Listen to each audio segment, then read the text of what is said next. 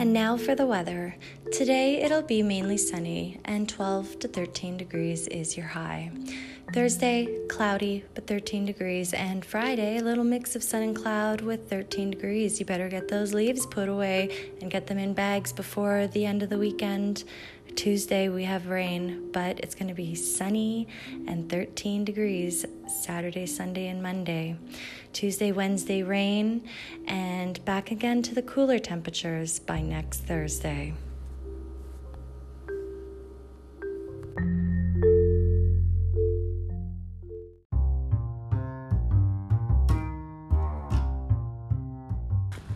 And now for the weather. Overnight, we're going to have clear skies and 9 degrees as your low.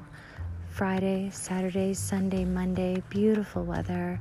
14 degrees for the second week of November. Better enjoy it. Tuesday, Wednesday, rain. And then 8 degrees next Thursday.